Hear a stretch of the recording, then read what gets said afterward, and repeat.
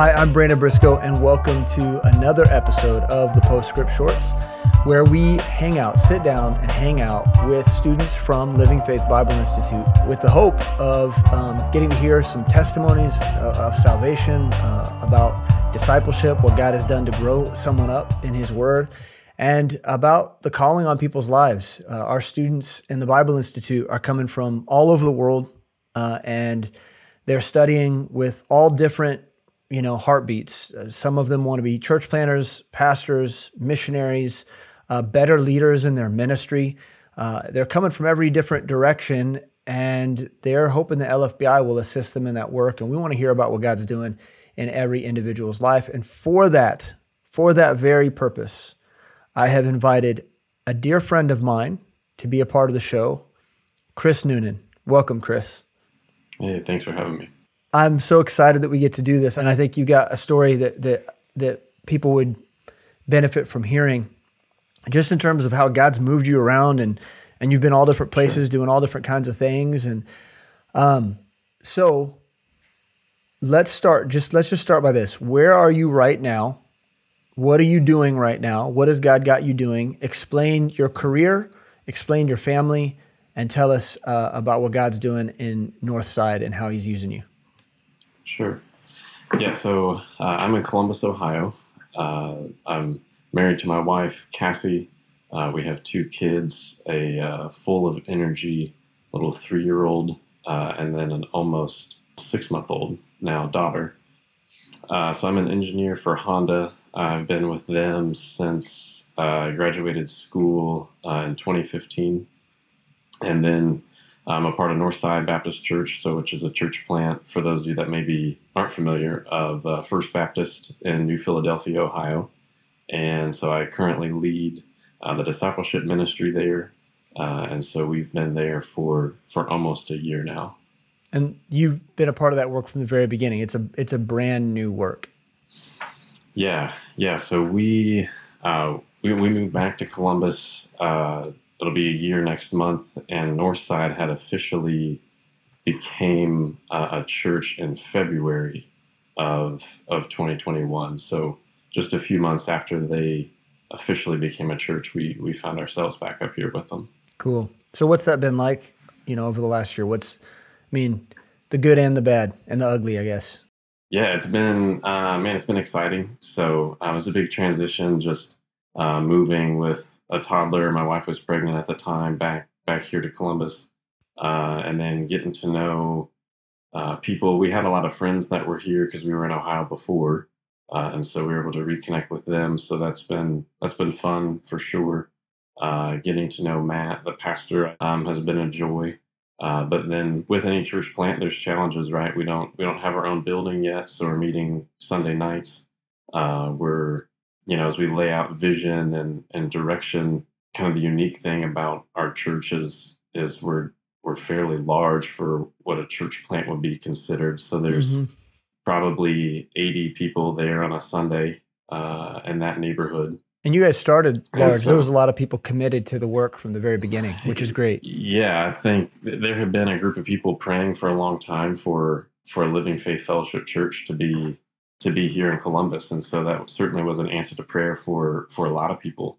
So then kind of helping that body catch the vision, that takes time. Yeah. And that has its own challenges, but it's been good. It's been a lot of fun. Yeah, and that work really begins with discipleship. So, your role is important, and I'm sure it's not easy onboarding a lot of people onto discipleship and getting them involved in those relationships. And yeah, I would say that there were a good number of people that maybe were familiar with or had been exposed to discipleship at a former church that they were at.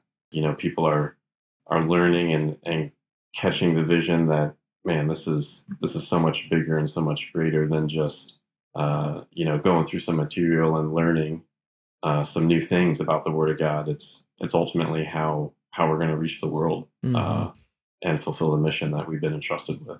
Yeah. Well, it's exciting. And I'm sure we'll hit on it again near the end of the episode. Let's back up and let's talk a little bit about your childhood and how you came to know Christ, and let that segue into how God brought you into discipleship relationship and what it was like to be mentored. Sure. Yeah, so I grew up in Kokomo, Indiana, a small town about an hour north of Indianapolis. We were involved in a small Baptist church.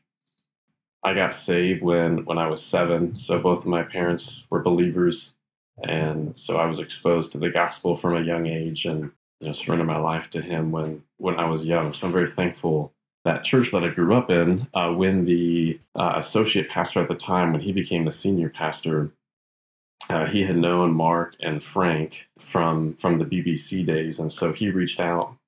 So Mark Trotter, who was the senior pastor at FBC in New Philly for 20 years, I think. He was there for a total of 25. Mm-hmm. And then for a long time with him there was Frank Pardue.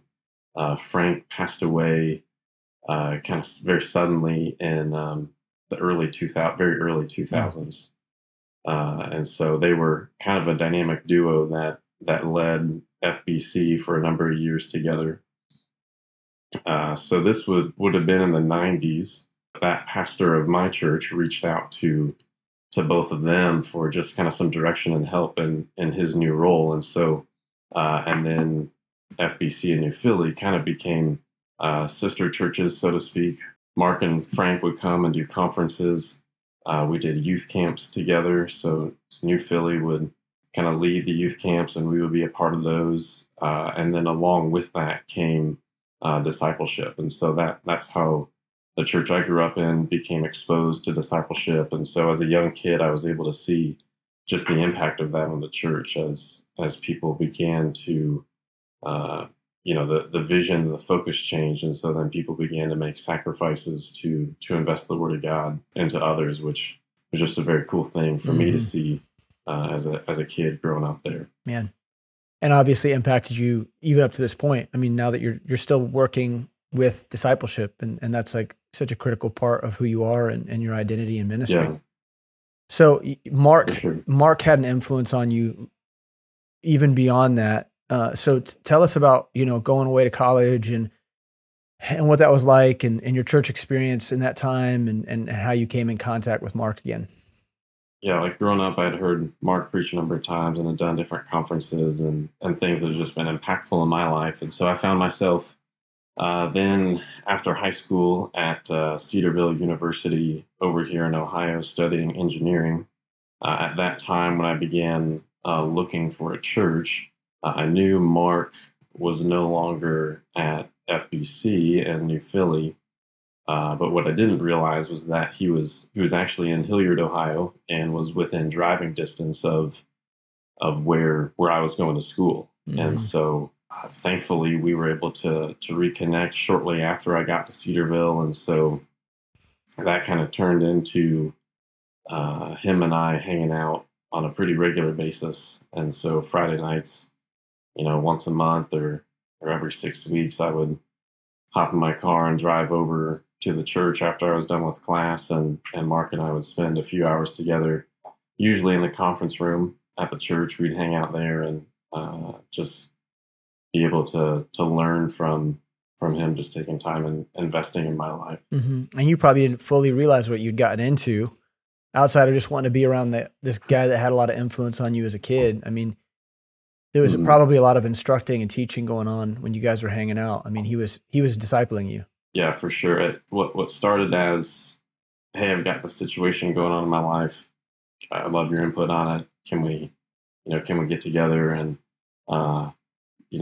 that turned into, well, hey, could we do this on a more regular basis? And to the point where, man, it was something that I've got notebooks of things that he was scribbling down diagrams and teaching things when we were there together in the conference room. So a lot of, just cherished memories.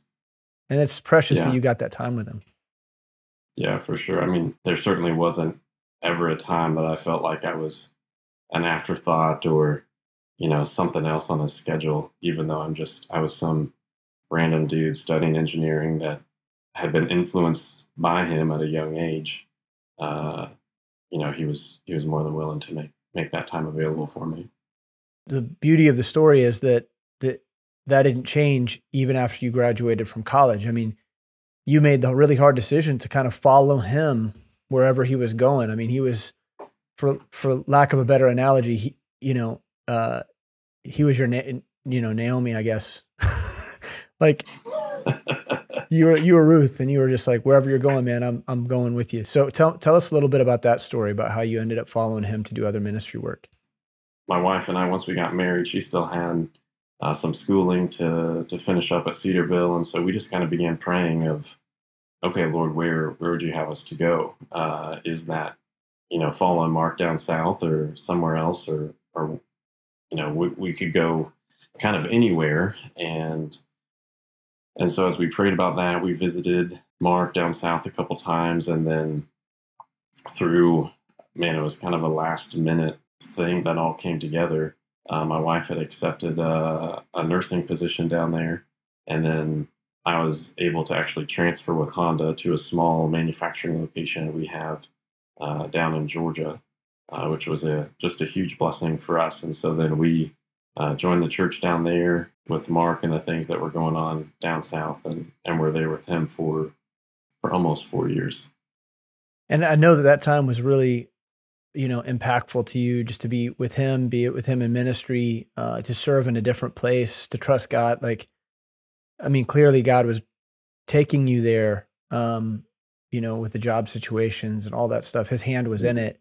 You learned a lot. And that whole time, there was always this weird prayer that Mark had about getting back to Columbus, though. And so that was kind of implanted. That was a vision he had that kind of stuck with you, that probably was a little bit inescapable. Tell us about how that worked out and how you ended up jumping from, the Atlanta area back out to Columbus.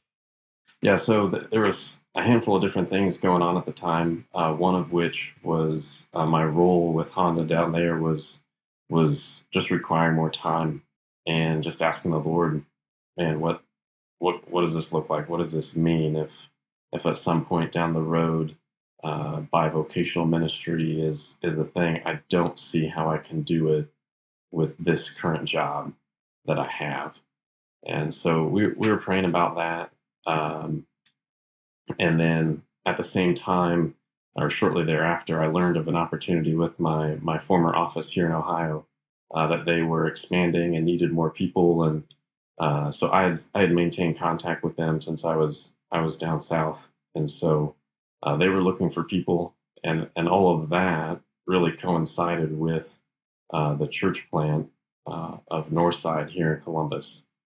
And so we had known about the church plant, which initially was just a Bible study, and we had been praying for that Bible study, and as we prayed about that slowly kind of grew into a heart desire for us to not just be praying for it, but to be a part of it. Mm-hmm. And so with all of these kind of things going on, I was able to talk with Mark for, it was an hour and a half, about 6 weeks before he had passed.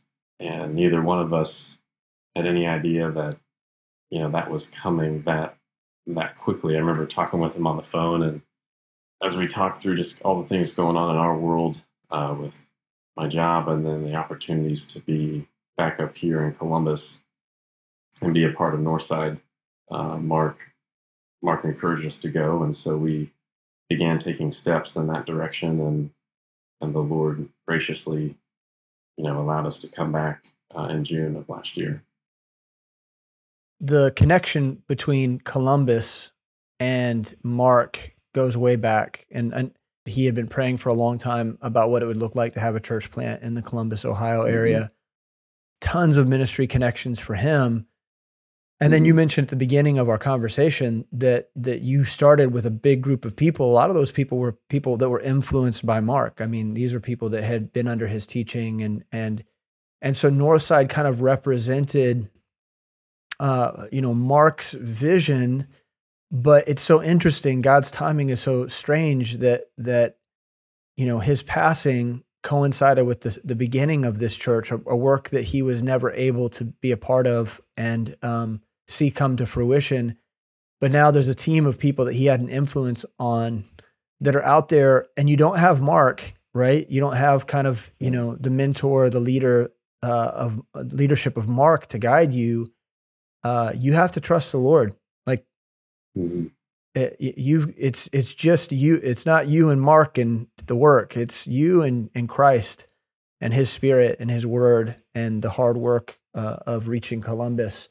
Man, what's that been like? What's that, to be a part of this and to have to trust God in a way that you've never had to trust Him before? I mean, what's that like? Yeah, it's been good. There's certainly times that uh, you wish that Mark could be there, right? You wish that he could see the people that are part of the church. You wish that he could see just the how the Lord has worked and has grown, and the things that He's done, and what's been just a little bit over a year with our body here in Columbus. But at the same time, Matt is of the fellowship and holds the same philosophy and the same vision as the other pastors in the fellowship. And so, though it's not Mark, that's they're leading the ministry.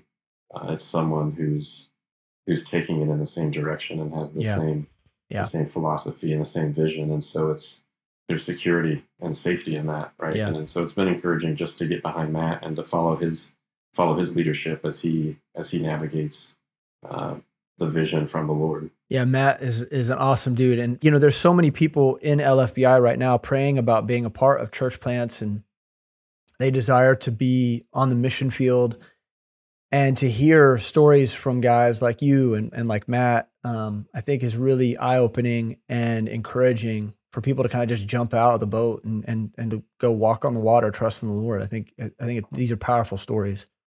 Yeah, and I think there's a part in my growth where the Lord had to get me to the place where, though kind of ministry of some sort's been on my radar, and I don't know what that will look like, in the years to come if the Lord tarries, but just being completely content with, okay, Lord, this is where you have me, and the mission is the same, regardless of what my position in the mission is. Mm-hmm. And so I'm called to do the same thing everybody else is. And coming back up to Ohio, we didn't, Matt and I hadn't talked ahead of time in regards to me leading the discipleship ministry. So that wasn't necessarily on my radar of something that the Lord had for me and that Matt had vision for. I was content with whatever that looked like. Mm-hmm. And so I think that's, and just for growing leaders and people that have a heart for ministry and a desire for it, was just be faithful with what to do, and that's to reach people and to make disciples, and the Lord will take care of the rest. Yeah, that's He really certainly good. has in my life. Yeah, that's awesome. Yeah, that's exactly the kind of stuff I was hoping Chris would share. Okay, so how did you get involved with LFBI? Like, I suppose Mark kind of convinced you to do it, but Yes. Tell me about how that happened and why you're doing it, why you're doing LFBI ultimately, and how has it benefited you up to this point? Yeah, so it was a conversation actually in the conference room with Mark back 2014 or 2015, somewhere in there, and we were talking, and I just kind of asked him like, hey, so what do you recommend for the guy that sees maybe ministry down the road, as far as training? What does that look like? And that's when he's like, well, there's this thing that's kind of happened in the last couple years, and shared with me LFBI, and in the fall I began taking classes, and one of those was the original prayer and worship class that Mark actually taught from Columbus. And so that was how I had first gotten involved, and then have taken classes since then. That's great, man. And Chris is a great student, and he takes his classes seriously. I remember maybe it was a couple years ago, you and I having a conversation about how hard a class was, and I just appreciate when students talk that way, because usually it means that they're taking it serious. And I think Chris does that. Yes. What's your favorite Postscript episode? I'm sure someone else has said the same thing, but any of the ones with Trotter, just with the influence that he's had in my life, his biscuits one is hilarious. So funny. So those are good. Thankful that you've got them on tape, and that we can go back and listen to those as well. Yeah, no, they're really important to me too. Hearing the stories, hearing him talk about his life, I think 20 years from now, I'm going to be able to go back and reminisce listening to those. But Chris, man, I'm thankful for your friendship. Yeah, thankful for you as well. You're a good dude, and I'm praying for you guys. I'm praying for Northside all the time and lifting you guys up. We need a strong Bible-believing church in Columbus, Ohio. How many college students in Columbus, Ohio? Oh, man. I don't know the latest. There was a time when I was in Cedarville that actually led an evangelism ministry on OSU's campus. And at the time, so this would have been 8 or 9 years ago, there was like 60,000+ students. So I'm sure that's only grown since then. There's a lot of work to do. Yeah. So we're lifting you up, brother. We're thankful for you. Thanks for hanging out with me. Yeah, thanks for having me. And hopefully we'll get to see each other again soon. Yeah, come visit us sometime. That's the plan. Matt's been talking about it, so hopefully I'll be out there with you guys soon, maybe in the fall. Cool. That'd be awesome. And we thank you too, listeners who are hanging out with us. We're grateful anytime you want to spend time with us and listen to the shows, listen to these testimonies. That's what Shorts is all about, is you getting an opportunity to hear the short stories of people's lives and what God's doing in their lives. And I pray that it's been edifying to you and strengthening in your walk. We really want you to do as Chris did, just as Mark convinced Chris that he should take LFBI classes. We pray that you would consider the same thing. If you've got questions or thoughts about LFBI, visit lfbi.org to learn more about our school and what we're doing, our program of study. And if you need to reach out to us and you got questions or you want to demo some classes, all of that information is available to you there at lfbi.org. With that, we love you, we appreciate you, and we'll see you again next week for another episode of The Postscript. God bless.